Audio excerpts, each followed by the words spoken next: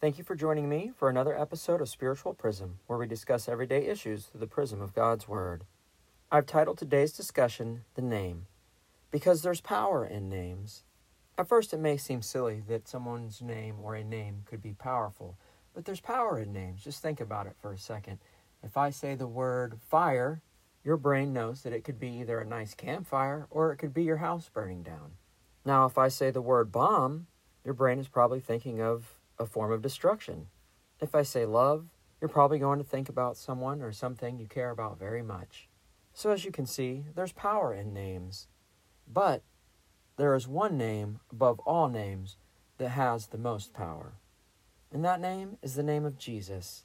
There are many verses in the Bible that go over the name of Jesus, and I've chosen a few to go over with you because I believe that everybody should understand how powerful the name of Jesus is and why. So as always, let's get into our Bible. The first verse I'm going to be reading is going to be from Acts chapter 4, verse 12.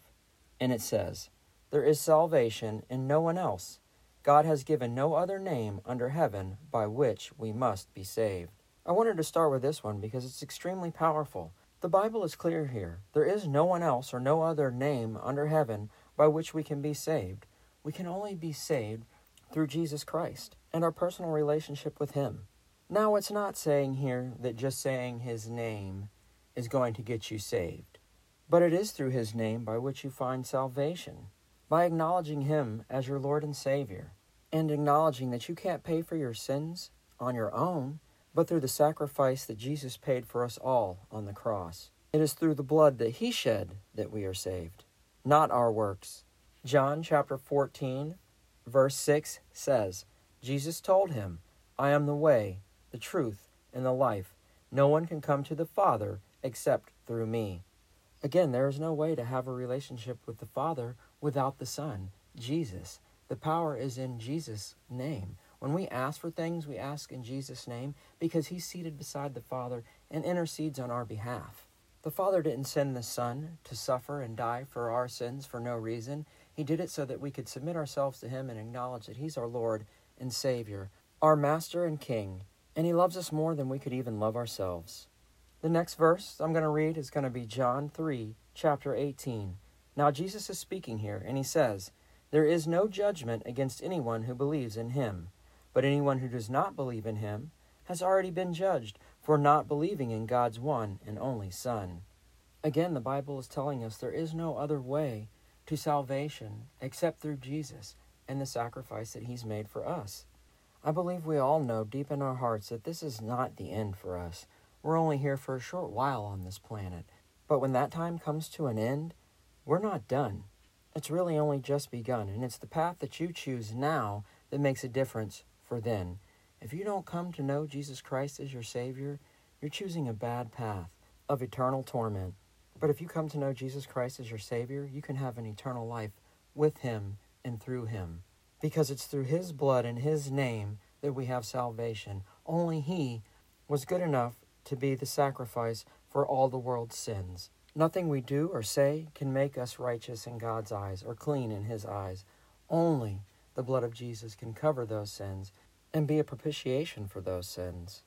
The final verse today comes from Philippians chapter 2, verses 9 through 11, and it says, "Therefore God elevated Him to the place of highest honor and gave Him the name above all other names, that at the name of Jesus every knee should bow in heaven and on earth and under the earth, and every tongue declare that Jesus Christ is Lord, to the glory of God the Father." You see, whether you're a believer or not, eventually we will all come to know the power of Jesus' name, because every knee should bow in heaven, on earth, and under the earth, and every tongue declares that Jesus Christ is Lord. Not just some, not just maybe a few, everyone. This is an eventual outcome for us all. And unfortunately, so many people think of the Bible as some sort of fairy tale or fictional novel, and Jesus is some kind of fictional character like Superman. But this is so far from the truth that it's not even funny. It's just a tactic that the evil one has used to blind people. So with all that being said, if you're listening and you think, oh, there's no power in the name of Jesus, then I leave you with this to ponder on. Go into a public place of your choosing.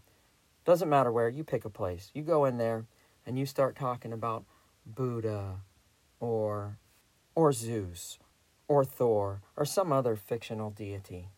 And look at the reaction you get. Now in that same store or wherever you've chosen, go ahead and start talking about Jesus and see what kind of reactions you get from people. I guarantee you will find out that there's power in the name of Jesus. Because the people that know and have a relationship with Jesus are going to start praising him. But the people that don't know him, at the very least, are just going to give you dirty looks or give you that look like you're some kind of weirdo, or they may even start to attack you over your belief. No matter the outcome, you're going to find out that there's power in the name of Jesus. Thank you for listening to another episode of Spiritual Prism, and until next time, that if you're a believer, you'll acknowledge and take comfort in the power of the name of Jesus. And if you're not a believer, that you'll come running to know how powerful that name is and receive a personal relationship with him.